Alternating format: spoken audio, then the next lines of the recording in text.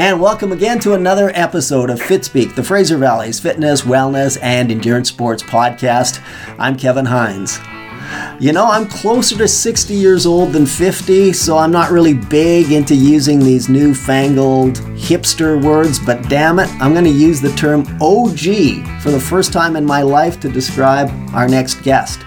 Did his first triathlon back in 1982. Between now and then has become a father, philanthropist, a high-level flying instructor for Canada's military, musician of sorts, an Ironman, an Ultraman, an Uberman.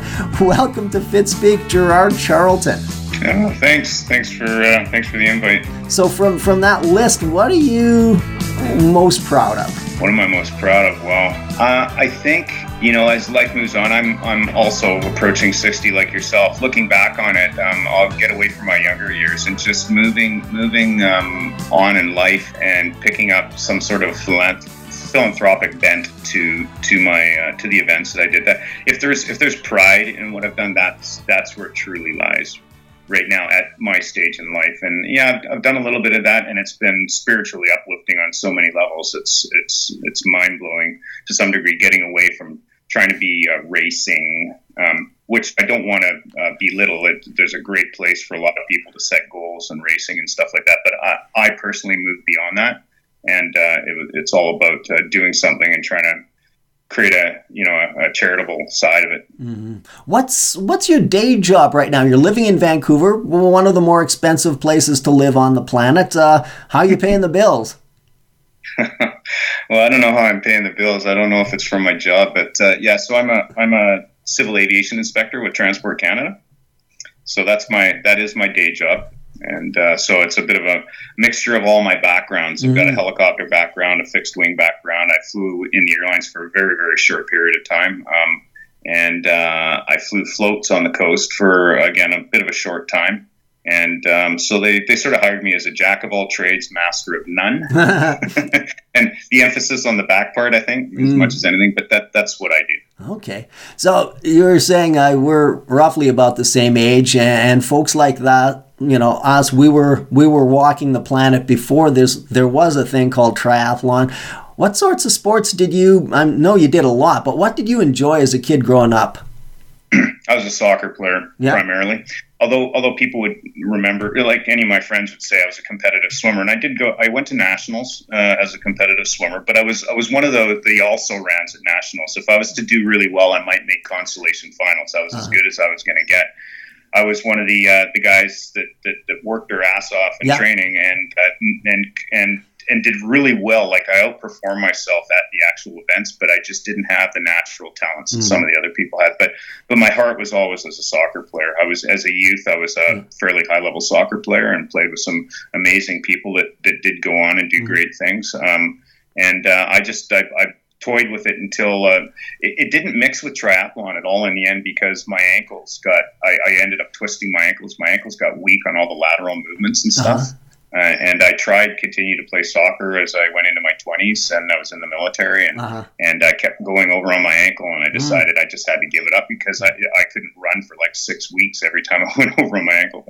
So that's truly where my heart lay. Yeah. Growing up, how did you first hear about triathlon? I think it was like on Wide World of Sports. I think I saw the very first Ironman that was done. I forget the fellow's name who won that. If somebody mentioned it, I'd remember it. But I remember watching this crazy event, and it was just me in my basement, flicking a hockey ball around in our basement, watching the TV on Saturday afternoons, right? And I'm watching these people doing this crazy stuff, and I'm going, "What the heck?" That sort of set the tone. It was I was maybe 14, 15, I don't know how old I was. And then only a few years later, the idea of this triathlon came up, and it was like, oh, wow, it's a thing, right? It's real. It isn't just 3 or 4 freaks doing this thing in Hawaii. There's something else to this. Yeah. And the only reason I did the one in 1982 was, I had no intention of doing it, but I had a good friend, whose name is Dan Fisher. And ironically, his son just qualified for the U.S. Olympic team in the 10,000 meters, an amazing race. If anybody wants to watch one of the greatest final finishes for a 10,000 meter, watch the Olympic trials. Grant Fisher is his name. He's sort of, I'll call it family friends. My kids are both runners too, and I think they're in contact with them. I'm not positive on that, but I'm still in contact with Dan for a while. Anyways, Dan came up to me a year out of high school, and he said, "Hey, my sports club up in Whistler, who's normally just into cross-country skiing, is putting on this event in Vancouver. It's called a triathlon." And I went, "Oh, I'd heard of something about this." He goes, "Yeah." He says, "You're a swimmer, and we know you can run because you played soccer. So all you got to do is learn how to ride a bike, right?" And I went, he goes, "How tough could that be?" And I thought, okay, yeah, I should try this. And I was just about to join the military, so I was still in long hair, and I kind of looked like a 19-year-old Scott Tinley, but not nearly as good looking. I didn't have a mustache, and I was a lot shorter and a lot slower, right? So it was kind of funny. That first race was hilarious. I didn't have a helmet. There were no, there was no bike shops around there that had bike helmets. Bike helmets weren't legal requirements back then. So I wore a hockey helmet that I borrowed off my nephew. And I wore soccer boots for cleats in I used soccer boots in the pedals of a rat trap, so it actually could. It could actually hold, so I could actually pull on the pedals. Yeah, and it actually kind of worked. And I did the whole thing in shorts, and I've got pictures from that way back when. And all it is smiles, right? My wife was my girlfriend at the time.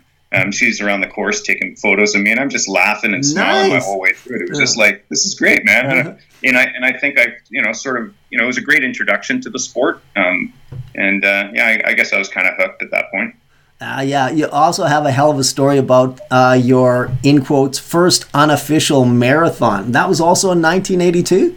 Yeah, I sort of started running. I just had these ideas. What do you want to do when you get out of high school? Well, I was going to school, and I was working, and I was applying to the Air Force. I had no idea what was going to be made of my life, and I thought, what do I want to do post swimming? What am I going to do athletically? And I thought, you know what? I've always thought I should run a marathon, just like those crazy guys in Hawaii were doing. Mm-hmm. But I got to learn how to do that. So on very little training, I probably went out 10 times, just to do maybe 10 kilometers to see whether I could run a 10K or something like that. And I slid in at the beginning of the Vancouver Marathon, which was the old days. Yeah. I didn't have a race number or anything. I just ran along with everybody. And then when I got to the end, they wouldn't let me cross the finish line. I had no problem with that.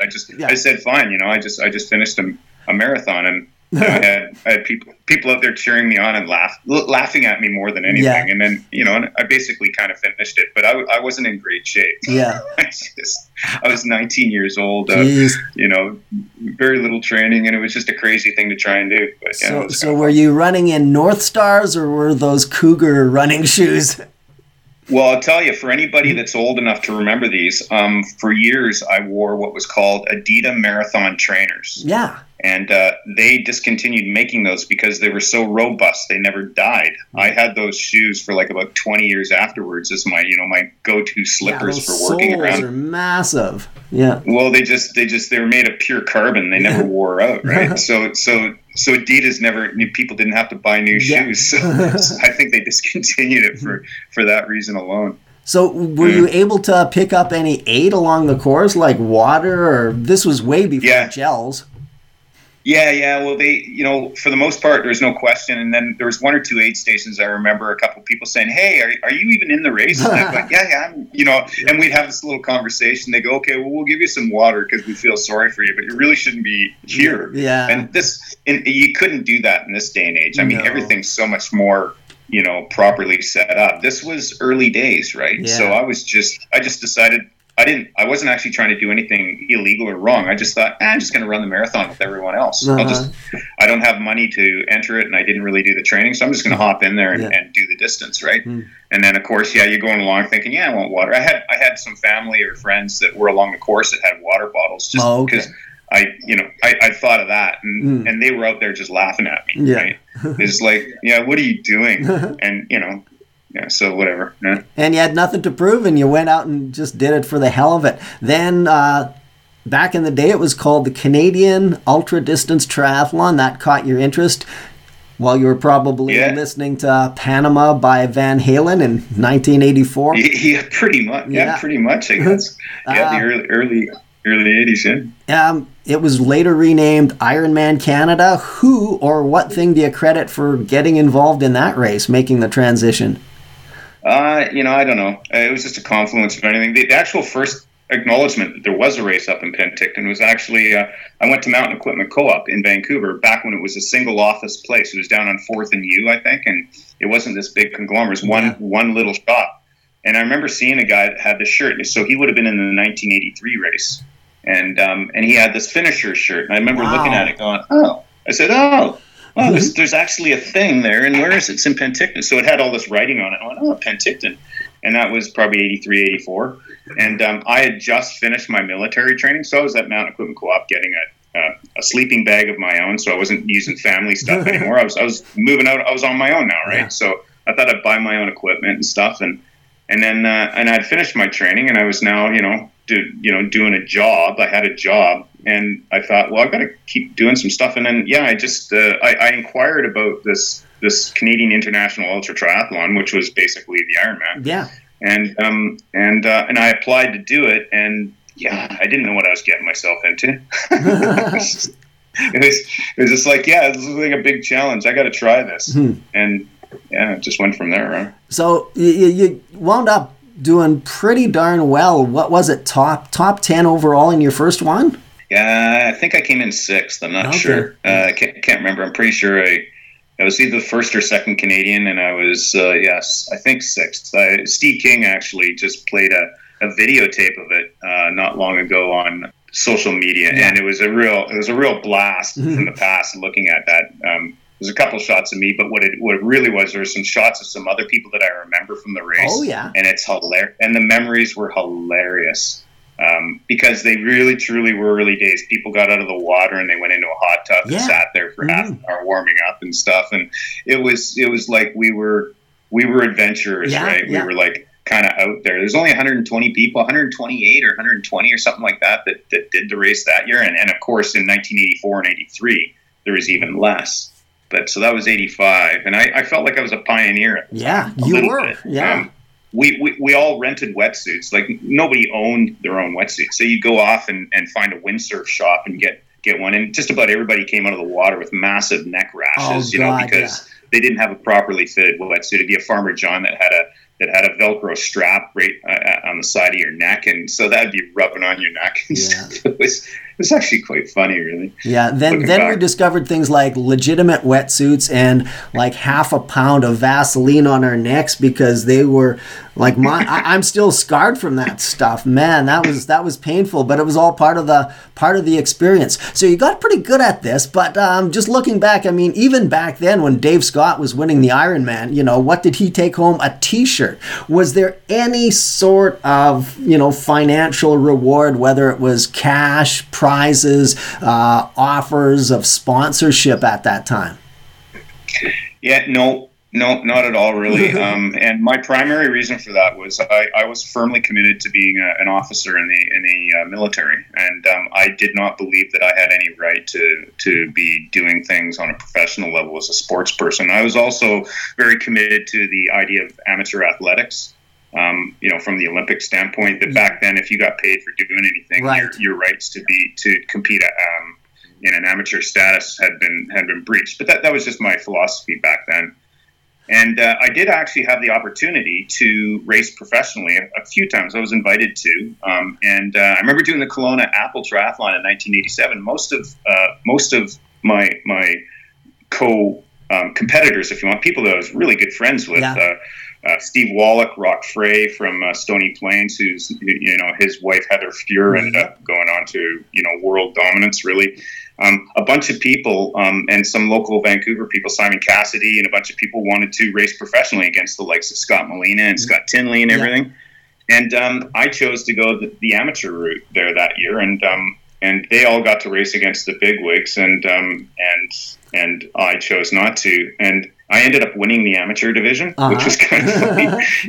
And I ended up winning a lot more than any of them did. I got a mountain bike out of it. I got some Oakley sunglasses. I got a trip down to San Francisco. Paid I got flight tickets to go to San Francisco, and it was pretty crazy. But there's no cash. I just got all these prizes. Yeah. And it was one of the biggest wins I think I've ever gotten. A massive payday. Yeah, it was. And Yeah. Anyways, no, I could see why the other people wanted to race against the big, the big wigs. I never did that.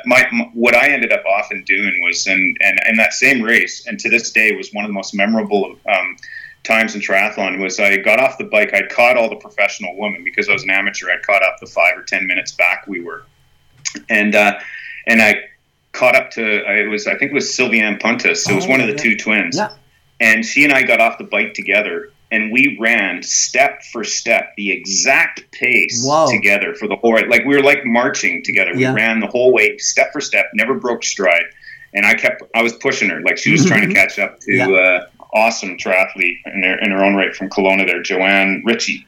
Oh, Ritchie. And so I was just running with Sylviane trying to push her along, and we go to water stations. I'd be the gracious gentleman, let her go ahead of me for the water, and then I'd grab my water and I'd pull up beside her again, and we'd run. And when we crossed the finish line, it was just like, wow, I just raced with one of the best female runners in the sport there. It was cool.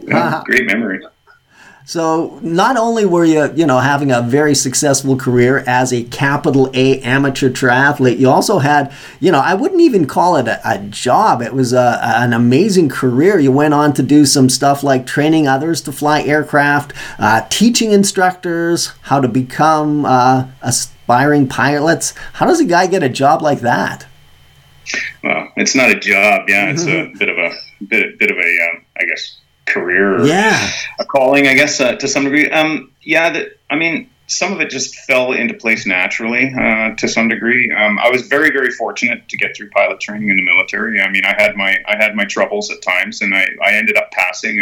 I would say, if anybody watched, what is it, Officer and a Gentleman? Was that the movie was called? There was a little bit of that. It was going on there. Just the getting through your trials and tribulations to make it to, all I can, looking back on it, it was just all natural and a regular progression back then. But really in the end, what it's created was I've got this group of ex-colleagues from my Air Force days that are some of the most amazing people I ever worked with. We trusted each other with our lives, sometimes on a daily basis. I did do a peacekeeping mission over in the Sinai with a great group of helicopter pilots at Edmonton. I was seconded to their unit, and then I spent a peacekeeping tour in Egypt flying Twin Hueys around there, and just some amazing people I got to work with. And that was my first real breakout to see what the world was like and what other people in the world were like. And we got to, mix with Egyptians and people from Israel and stuff like that.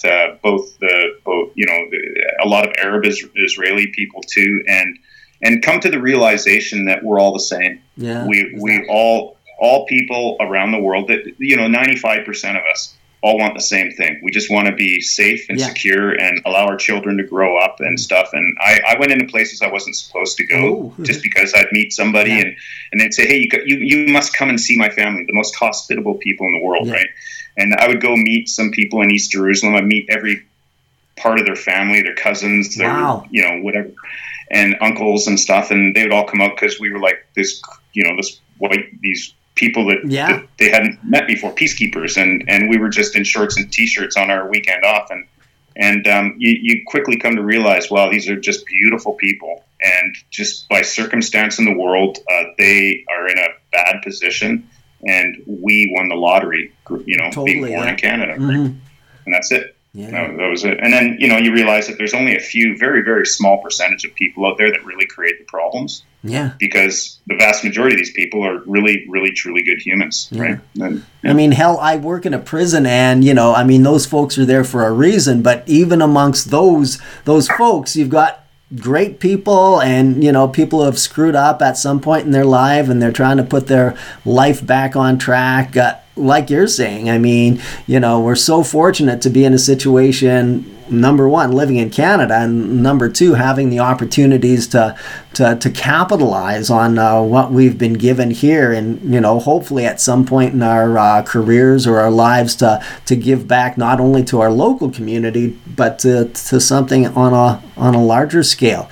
Since you're my only person to have been in both positions, training for a fighter pilot or training for Ironman, what's tougher? Okay, first off, just gotta qualify that. Yes. I never actually did train as a fighter pilot. I trained people in basic fighter lead-in training to a smaller degree. And I actually was posted to fighters, but they had to take the posting away from me just due to circumstances in the military. The Manning, they closed bases in Germany, and we all of a sudden had too many fighter pilots. And so myself and another fella who had worked the hard way to try and make it to fighters, we'd both been flying helicopters and had gone the long route to get on them, both lost that posting. So basically, I'd have to frame the question as, training to be a pilot. And I don't want to say being a fighter pilot's any different than being any other pilot in the military. They're all different, right? So you can be a transport pilot or a helicopter pilot of some sorts, and they all have their challenges. And I know a lot of it. The fighter pilot's a bit of a glorious thing for a lot of people, but Top Gun. Well, there's some truth. There's some truth to it too. Usually the top candidates in courses do end up going fighters, so there's some truth to that. But there's also people like myself who go the long route and fight our way back in to try and get into fighters. And I would say that between that and training for Ironman triathlon, one is a choice and one is a career, right? And they both have their challenges, and they're both, I would say, similar mentalities to try and achieve high results, right? You got to set a goal, you got to set out a plan, and you got to execute that plan to some degree. You're going to have setbacks. That's part of the game plan, and you've got to learn from those setbacks. And I mean, that's part of life, right? Is none of us. Well, maybe there are some people that have done nothing but succeed, but in fact, the best people are boring. Yeah, well, I've always said that the greatest learning you get is out of failure. Oh yeah, for sure. If you don't fail, you're never really truly going to learn very much, and so. Yeah, there you go. That's so. I'd say they're roughly equivalent in many ways, but the big difference is, one is completely of your own doing. It's a choice. You just want to do it. Not many people are forced to be triathletes or Ironman. Yeah, very true. Yeah, and then the other one is a career and a calling or whatever, and you don't want to fail at that. Yeah. And if you have failure, you want to correct it right away. Yeah.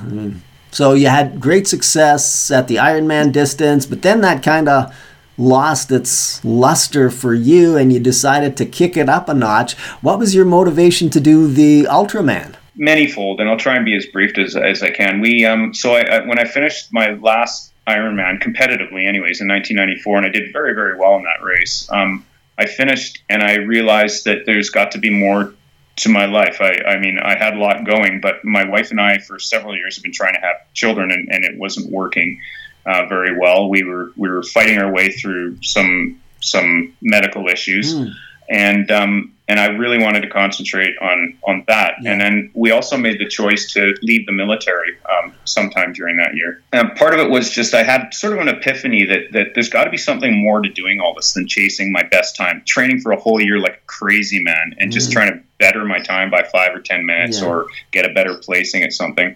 And I'm not trying to belittle the people that do that. It's a great thing to do, but for me, I'd done it for 10 years and it was time to find something new. And the something new really was my wife and I were missing. We wanted to have kids, and that we were blessed with that. And in that next year, in fact, it was like a month or two later, we got the news that she was pregnant. It was like, oh my God, we were just about to sign adoption papers, and we'd basically given up that we weren't, and so we were going to adopt instead. Yeah, so I ended up heading off to Saudi Arabia for a job there. I got out of the military, and basically I told my wife that I was going to dedicate all the energies that I did in triathlon to being a good father and raise my kid or kids in the best way I could. And then while I was in Saudi, I was in contact with people like Steve King and some of my old mates from the past. And one of them is a fellow named Tony O'Keefe, who some people may have heard of, maybe not. But in years gone by, and he's still an amazing athlete, comes top in any age group thing that he does. The 70.3s, the Ironman and stuff, he'll be right at the very top of his age group. And he's probably 60 now, and he's still turning 9:30 to 10-hour Ironmans as a 60-year-old. He's pretty amazing. Anyways, he had... Before I'd left, he was still sort of I wouldn't say struggling. He was still trying to find his foothold as an Ironman. He would, some of us were sub 10-hour racers, and Tony was always coming in just above 10 hours. And then I think he found his niche in ultra distance stuff. He was better at going long and slower to some degree. Yeah. But he did some amazing things. Steve King told me, hey, did you know what Tony O'Keefe's doing? And I hadn't heard because I was in Saudi Arabia. I just hadn't heard what was going on. And I find out that he had done the race across America. he had done. He come in second place at the Ultraman World Championships in Hawaii a couple of times, and I was like, holy smokes! Yeah. And so I've got to get a hold of Tony now. So that just piqued my interest, and then Steve King, I must admit, in talking with me, he said, Gerard, I know what the way you think, what you want to do. I know your drives and motivation, and that Ironman has maybe gotten kind of too big and corporate for you. And that was a true statement. It had kind of gotten beyond the roots side. And he said, Ultraman is back to those roots that you remember, the pioneering kind of stuff. Mm-hmm. And so I must admit, between he and Tony O'Keefe, the two of them sort of convinced me, this is your other thing to do. And all I needed to do was tie it into some charity, and that's what I did. Mm-hmm. When we came back to Canada from Saudi, I was trying to find exactly what I wanted to do with my life. I knew I didn't want to join the airlines as a pilot. Just I want to be around my family, and I want to. So in that year, I arranged that I was going to do some philanthropic stuff with Covenant House was the main one because of the children on the street youth that I'd seen. Right. That had changed massively. I hadn't been to Vancouver in 10 or 15 years other than just for a brief holiday. But living here, I started to see the massive changes that were happening. And I had been connected with Covenant House through friends that were policemen or that were, social working and stuff, and all the great work that they do, and they still do. And it's an amazing organization. I love to support them. Union Gospel Mission, downtown East Side, and also an organization that's now gone, but the Franciscan Sisters of the Atonement used to be a long-term entity down in the downtown East Side that did a lot of good for people. So those were the two major groups that I did this event supporting, and it was I don't mean to get all religious on anybody at all. I'll get spiritual. This was one of the most spiritually uplifting things I'd done in my life at that point. Probably still remains to be. I trained for the Ultraman, but I basically spent most of my energies on I want to do this for these people and these things, and I want to bring attention to what's going on in Vancouver. And it was just even today I can get a little choked up on the way I felt when I finished the event, and I felt like I had set a goal for that year. It came completely through to fruition in spades. I had friends and stuff that had gathered around to help support the cause and stuff. A wonderful lady named Jackie Byrne helped sort of do the publicity, because I don't like the publicity side. I don't want to get involved with that. If I just want to do it. Yeah. And of course, trying to make money and bring attention to things, you got to have the publicity or you don't get that. So I always just ask somebody to do that for me. I don't want to get involved. And Jackie, a wonderful, beautiful lady, mother of Gordo Byrne, for those that don't know. Top 2 at Ironman. Yeah, Gordo top, and he was also top Ultraman too, and great friend of Tony O'Keefe's as well. And Jackie heard what I was doing, and she was a writer, and God bless her. She passed away about a year ago, and just a wonderful lady, and we kept in touch for many years. But she wrote articles on me and what I was trying to do back in 2005, and it was it was a great story. I met a lot of great people that really had beautiful hearts, my story not quite the same. In fact, I mean, to be able to do an Ultraman, not only is there the training, but of course, as you know, your crew and the logistical support and the people around you is such a big thing. And I kind of burned a few bridges in my Ultraman attempt. In fact, my wife, who thankfully is still with me, has renamed that race to the Ultra Selfish Person, because I was doing it for myself, and when things went to shit, it got ugly because perhaps I didn't have a bigger cause to do this for. So, to your credit, Gerard, I mean, hitching your wagon to something bigger than yourself, and when you're struggling through the run or whatever happens in that 3-day event, knowing that you're doing it for a bigger cause is probably going to make the lows a lot more manageable than if it's all about freaking you. So, good on you. Well, Yeah, I've always said in the early days, I remember people saying about triathlon and Ironman, oh, it's so unselfish and everything. I used to laugh at people going, no, it's one of the most selfish pursuits you've got. Oh, yeah. But as long as you got the right attitude, and you don't drag everybody down. And yes, you would not be the first person that ever had a problem in a big event like that, because you do end up in some pretty deep, dark corners when you're doing some of that ultra stuff, and it's hard to continue graciousness at times. No, it and gets the funny raw. thing was, yeah. the funny thing was, my crew for that event was my dad, elderly dad, and my nephew, and then my wife and the two. So back then they didn't have rules about only one car, so we had basically two cars going around the course. But my 7 and 10-year-old kid were handing me water bottles, and there was no science involved with this. It was just, here's Dad. This is stuff that Dad used to do before you guys were born, and he gets to go. And for me, I took it as being, this is the greatest thing I ever had, because my family allowed me to go out training for 3 days straight. It was just wonderful. No, I didn't have anybody complaining. They were supporting me, and it wasn't a selfless pursuit for those 3 days. And it was great. It still remains as one of those, hey, I think I duped them all. You guys are coming out not complaining. You're actually supporting me for 3 days. This is awesome. Yeah. And we had dogs and stuff like that at the time. Yeah. It's like a little family train that went around. It was fun. Yeah.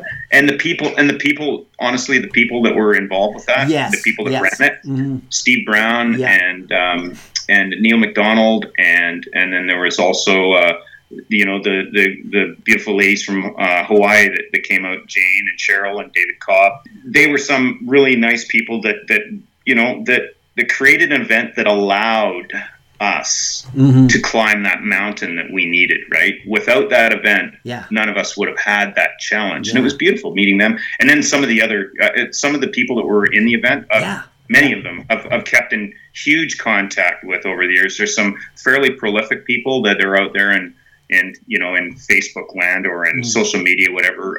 Giorgio Lisi, an Italian who's done some amazing stuff. Nick Mallet, who's a fairly vocal, guy from Australia. Yeah, it's good. Nick and I bug each other a lot still, but we're great friends. So those are two. There's a fellow named Corey Folk, who's a doctor, who is a connection to Hawaii. He's based in Hawaii, and he was part of that course. And he and I spent the second day on the bike ride, spent about an hour together, just cycling together and just trading jokes, just talking about life and Ironman and stuff. And he was a great guy. I sort of kept in touch with him a little bit, but anyways, it was like, again, back to the pioneer days where you get to meet all these personalities and some of their crews, the families and stuff. It was great. Yeah, great getting to meet all these people. Yeah, my wife said the highlights of the weekend at the Ultra Selfish Person were not helping me. It was helping the other people who truly appreciated the singing that my wife did for them, whether it was the chocolate chip cookies or whatever. So, we even though I might have been a bit of a sour lemon, it was, as far as other people on my crew were concerned, a pretty positive thing. So, thousands of people, I know, Ironman's been around for 40, 50 years now. Thousands have done an Ironman, hundreds have done an Ultraman, maybe a handful have done an Uberman, or should I say the Uberman. You have. Start things off. Tell us the distances of that event, the Uberman. Okay. The distances are kind of, I guess it's probably easier for most people to put it into a visual. So I got to swim. So in this case, it was something I'd always dreamed of doing as a massive challenge. If people have heard of the Badwater Marathon in Death Valley, that was part of it. The Catalina Channel swim from Catalina Island to LA, that was part of it. And then you bridge the swim and the run with a bike ride from Palo Verde. I think that's how you pronounce it, Palo Verde, LA, into Badwater to Death Valley.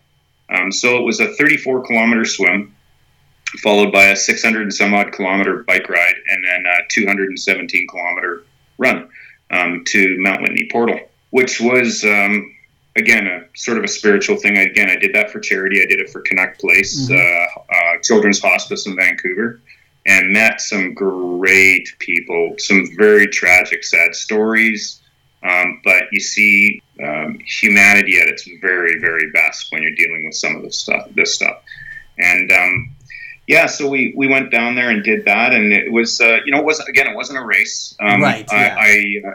It was Giorgio Alisi was the first guy to do it, and I remember seeing the event. Just somebody had put the challenge up there, and nobody had done it yet. And I remember reading, going, "Who the hell would do this?" Yeah. I'm looking at it, going, "That sounds really cool. Who the hell would do it?" Like I would love to do it, but I don't know if I can. Yeah. Well, that makes it interesting. Yeah, and then there was an Outside magazine thing that came out. It was an expose on the Uberman, and Giorgio Alisi did it on his own the first year. And it was just like, I know that guy. I do. I got to give Giorgio a call. Like, what the hell? And I know he'd had some other crazy pursuits, and he's done a lot of stuff. He's not, he's self-admittedly, he's probably not the fastest guy around, but he just goes forever, right? Mm-hmm. And he's, when I say he's not the fastest guy, none of us are anymore. We're not any younger, right? But he's got a great attitude. Like he just loves being out there and doing stuff. And so he talked with me and he said, "Gerard, this is doable." He explained what he had done, and he had done the whole thing with his girlfriend or wife. I'm not too sure if it's his wife or girlfriend, but it doesn't really matter. His partner. Yep. And so part of the logistics of it was, how do you do this logistically? And he said, well, we did it in the daytime only because I didn't want my wife out there or my partner. He said, I didn't want my partner out there at night supporting me. There's dangers out there and stuff. And I go, sure enough, good enough. So they did it with a car. The boating part was another thing. It's too complicated to get into, but basically they had one person sailing a boat, and Giorgio swam behind the boat, and he had his partner on board there too. But I did a similar thing. I didn't want to make it. It's already a fairly expensive venture to do, and I was doing this for charity. Right. I could have just tossed all the money.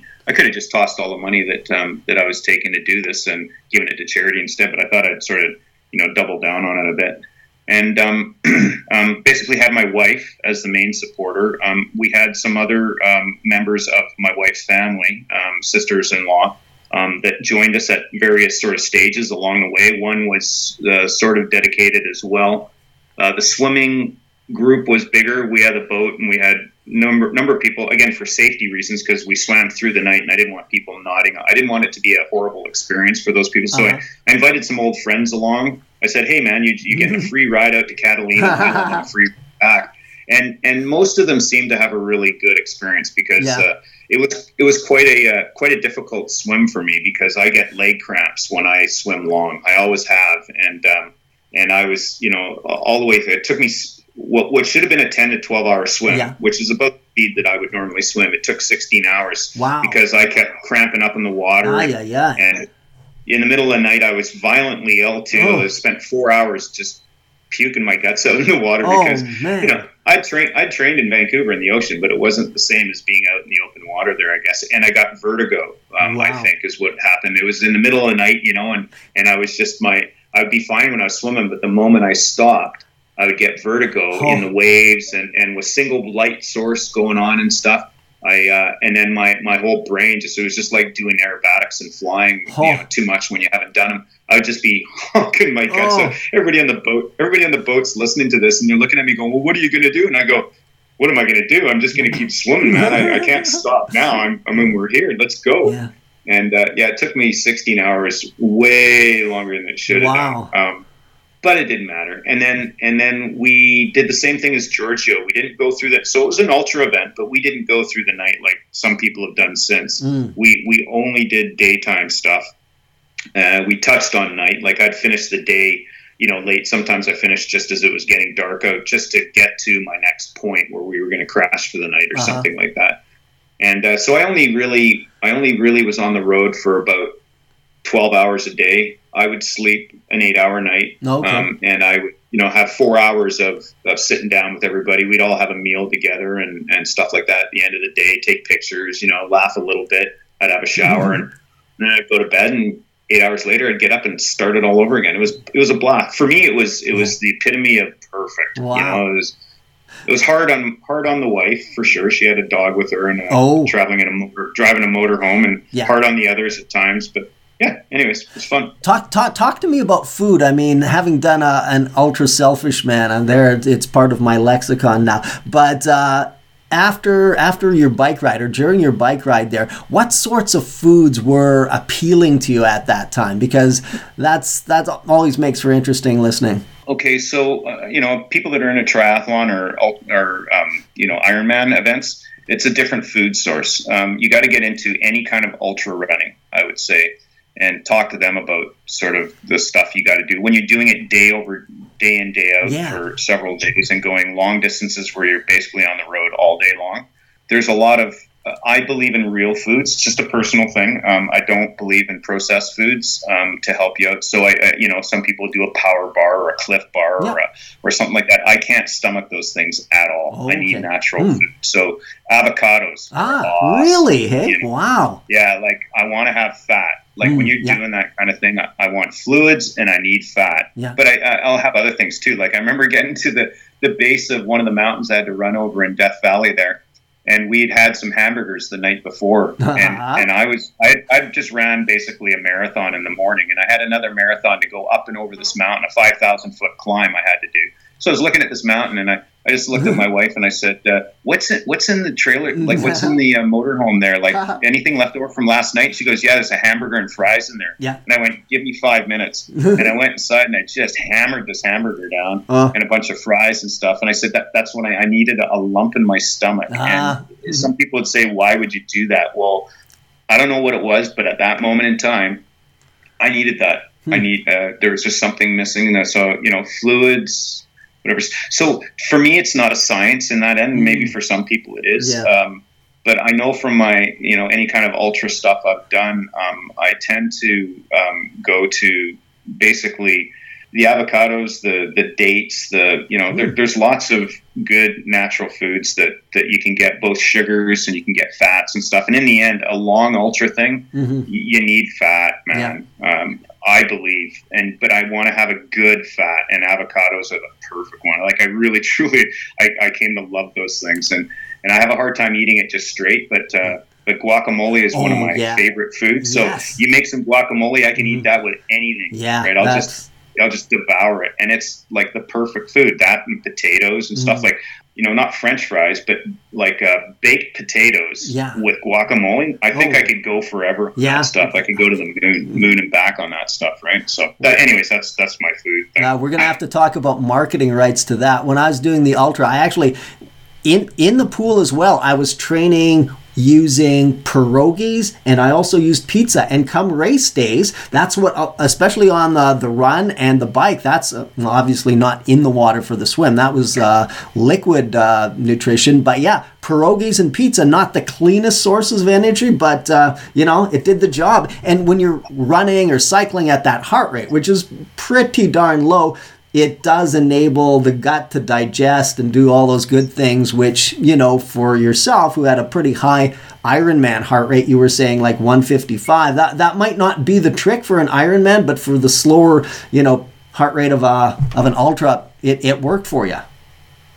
Yeah. That boiled eggs was another one. I do. I'm not a vegetarian. Sorry, I've toyed with it a little bit, and I could. And one day, I have that consciousness that maybe I should be. But boiled eggs was another one because I need my protein too. So I know that there's other protein sources, but I've always found boiled eggs work really great. And that sort of thing. And you definitely wouldn't be. Dropping this stuff down when you're doing an Ironman. Yes. Maybe some people do, but it's kind of hard to get some of those food sources in an Ironman. And really, you're just, it's a one-day event, and you get to recover for a week after it or something like that. So whereas with an ultra, you got to keep in mind that you got to keep going. The next day you got to wake up and do it again, right? Mm-hmm. I got a question here from my brother. During your Uberman event, were there any times where you just wanted to say, screw it, I'm getting in the van and getting a ride back home? Absolutely not. I was in seventh heaven the whole time, man. Wow. There's pictures of me going along. I got the biggest, I hate to use the word, but I had the biggest shit-eating grin on my face most of the time, because once again, it was like, I'm getting to do this. People are supporting me. I'm just like, wow, this is awesome, man. And so, the closest you would have got to me being like that was was doing the Death Valley run. You know, it was I was going during the day. I had a plan of maybe trying to run in the night, and in the end, I realized that wasn't going to work with my supporters. You know, I got my wife and her sisters were kind of, like I said, in and out of the picture a bit. They weren't actually there full time, but they were definitely there supporting me. Didn't feel like it dragged them through supporting me all night long. My initial plan was I was going to run Death Valley in the night and then just have a break during the hot middle of the day and sleep that off and then run the nights. And I quickly realized, and in fact, the guy that organized the whole event, Dan Burku, great guy, super guy. He suggested to me when I finished the swim, he says, "Why race this? Like, why put yourself, you know, in that position? You got a wife, your sister-in-laws and stuff. Just take it all in, enjoy it, do it during the day." And I did. And we, you know, the sights in Death Valley are amazing, right? And there was one, you know, time when I was pretty beaten up. I did my last big climb before Mount Whitney, so second last day, I think.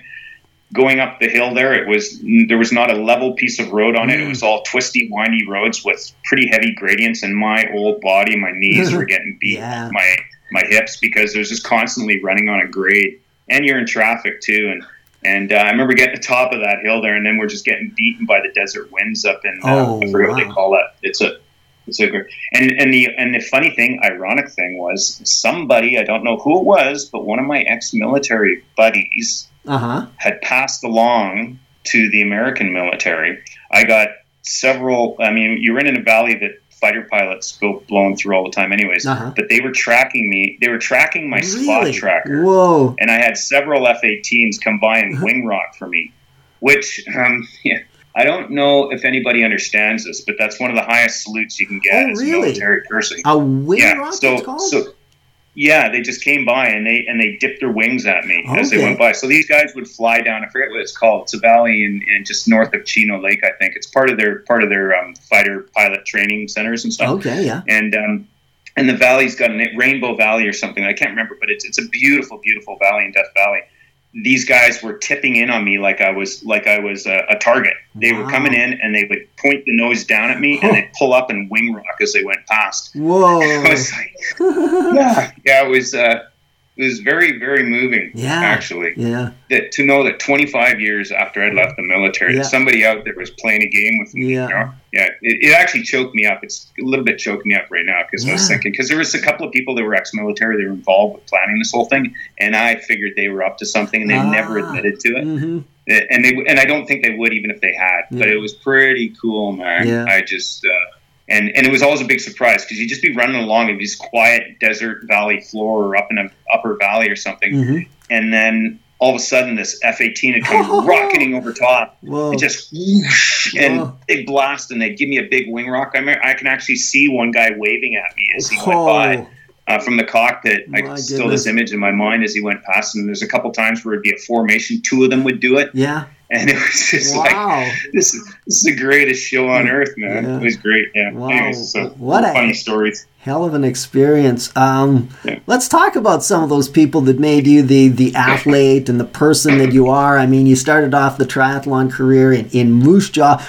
Who were, and are still some of the folks that you were talking earlier about, people like Tony O'Keefe, that you still, really admire in multisport? Okay, well, I would say the number one thing for admiration from my perspective, and this might not have been true when I was 20 or 25 years old, but it certainly is now, is adversity. So the most motivational people I've had in my life with training, I would say one of them primarily is Steve King. He's a good friend. He and his wife, Jean, amazing people, beautiful people, some of the nicest people you'll meet. Doing wonderful things with Steve with his addictions counseling in Penticton. That's what I've always known him as. A lot of people think he's the voice of Ironman. He is. But to me, primarily, he's the savior of a lot of people. And he's also an amazing athlete, which a lot of people don't realize. He's one of the most amazing athletes you see around. He did Badwater. He came in second when he was like 60 years old or 58 years old. He's done some incredible ultra races, and a lot of people just don't know that about Steve King. He's on the British race walking team, I think. I'm not too sure. I don't think he went to the Olympics, but I'm not sure about that. But he's an amazing man, And then the next person that pops up on my mind, I know some people say Sister Madonna Booter, and she was a beautiful lady and woman in her own rights. But for me, it was Dick and Rick Hoyt. Ah, yes. They're the epitome of inspiration and motivation, I guess, is knowing what Dick did for Rick and that sort of stuff. So that to me is the epitome. There are other people out there that have done amazing things. A lot of people I've seen that have done the events that have had their own physical challenges. Some of them just mental challenges. Some of them are very funny too, like ironically funny. In the early years, there was a fellow named, I just remember his first name was Gerard. Can't remember his last name, but he did the Ironman in cutoff shorts and bare feet. Yeah. And I just remember seeing video footage of people interviewing him while he's running, and they're saying, isn't it tough doing what you're doing? You bike the whole way in bare feet, and you're running the whole marathon in bare feet. And he looks at them and he goes, "No, man, I get energy from every step I take on Mother Earth. Yeah, this is awesome." Once again, it was just, that to me, that's, I don't know if it's inspiring, it's funny, but it's indicative of sort of the kind of the mentality that you bring to these things. There's other people. One of my good friends from my early days in Moose Jaw, Steve Wallach, right, yeah. Was the world's fastest Clydesdale for many years. He was an amazing athlete, did very well in Penticton and other races. And, I wouldn't say Steve went through as much adversity as other people, but I respected where he came from Moose Jaw, not the easiest place to become a world-class triathlete. He did move to Kelowna, that's where he really started to excel.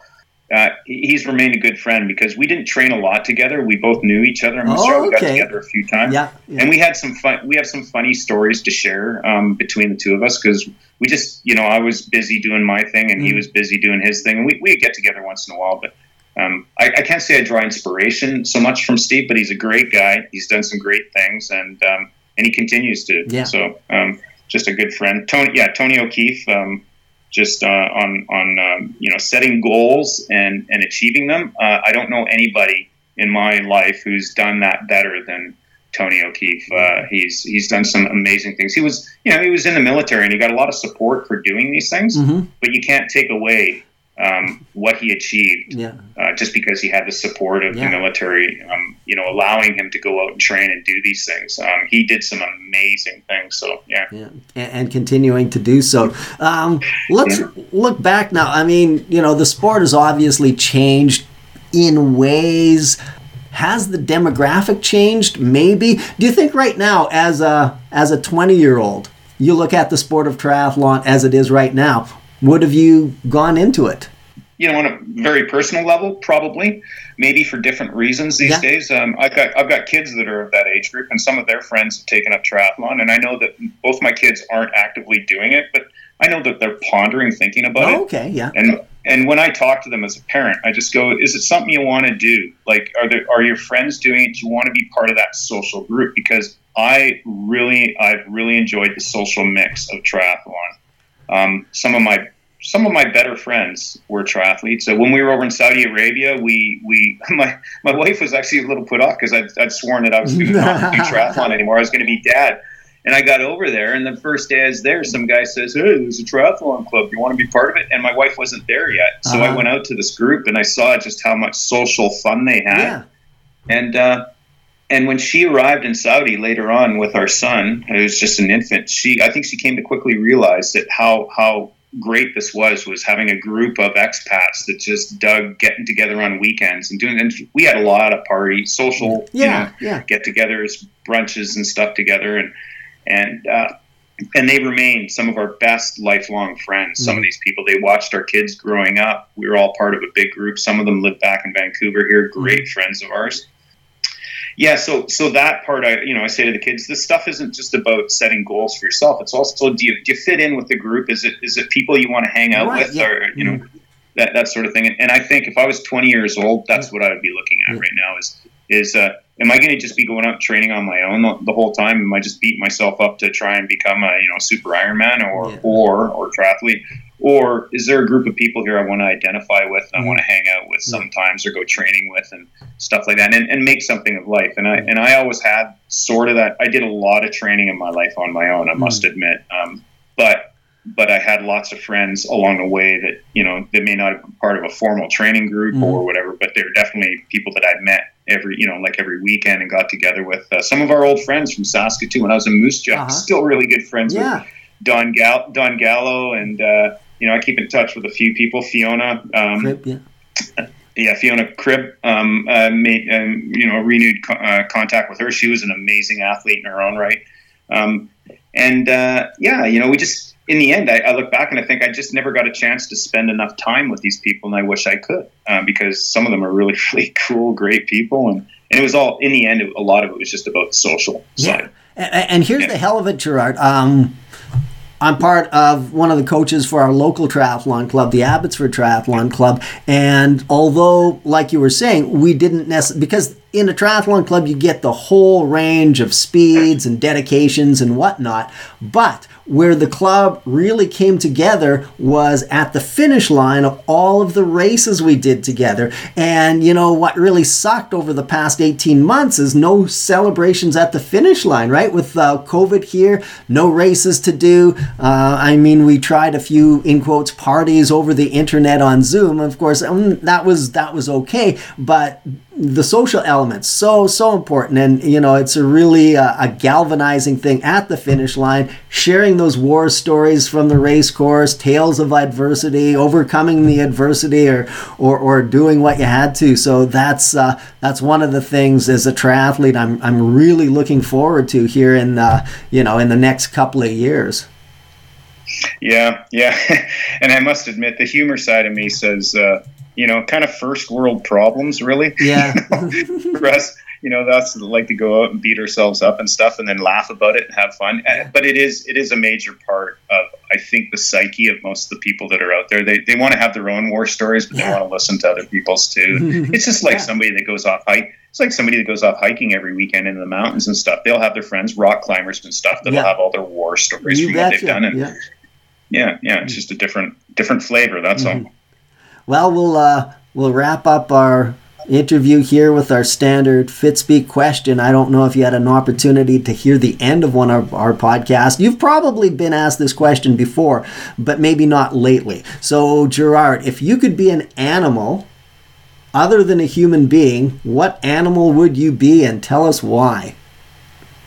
I've never heard that question before. But the thing that comes to immediate mind, jokingly, I'll say a dog. And the reason is because I've always say guys and dogs are one and the same. You can have a dog drool all over you, and you can have a guy drool all over you. You have the same problems training a guy as you do with a dog. So I think I would fit in there really well.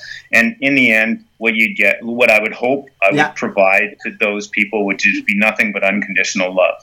Okay, I know that sounds sappy, but that would be the ideal thing. I'd like to come back as a dog, because I get to lie around on the couch all day, and when somebody said, "Hey, let's go for a run," I just have to go for a run. And when I was finished, I'd come back. Not only would they clean up my poo when I was out there in the woods, but they would feed me. Yes. And then I could just go lie down with nothing other than a tail wag and a little bit of love to give them. So, I think a dog would fit in there pretty well. Well, thank you so much for taking the time to Fitspeek with us here on this beautiful day in British Columbia. Wishing you nothing but success in future endeavors, whether those are, giving back to the community, future athletic things. It's, you're still a young fella and you got a lot to give. Oh, thanks for that. I don't feel mutually the same, really, to be honest. Age is having its way sometimes, but I appreciate it. I appreciate the chance to catch up with you, and some of the others. Hopefully, I'd love to be able to reach out and catch up with some old friends. There's plenty of them out there that I just don't. I ask about every once in a while if I see a connection, and it's.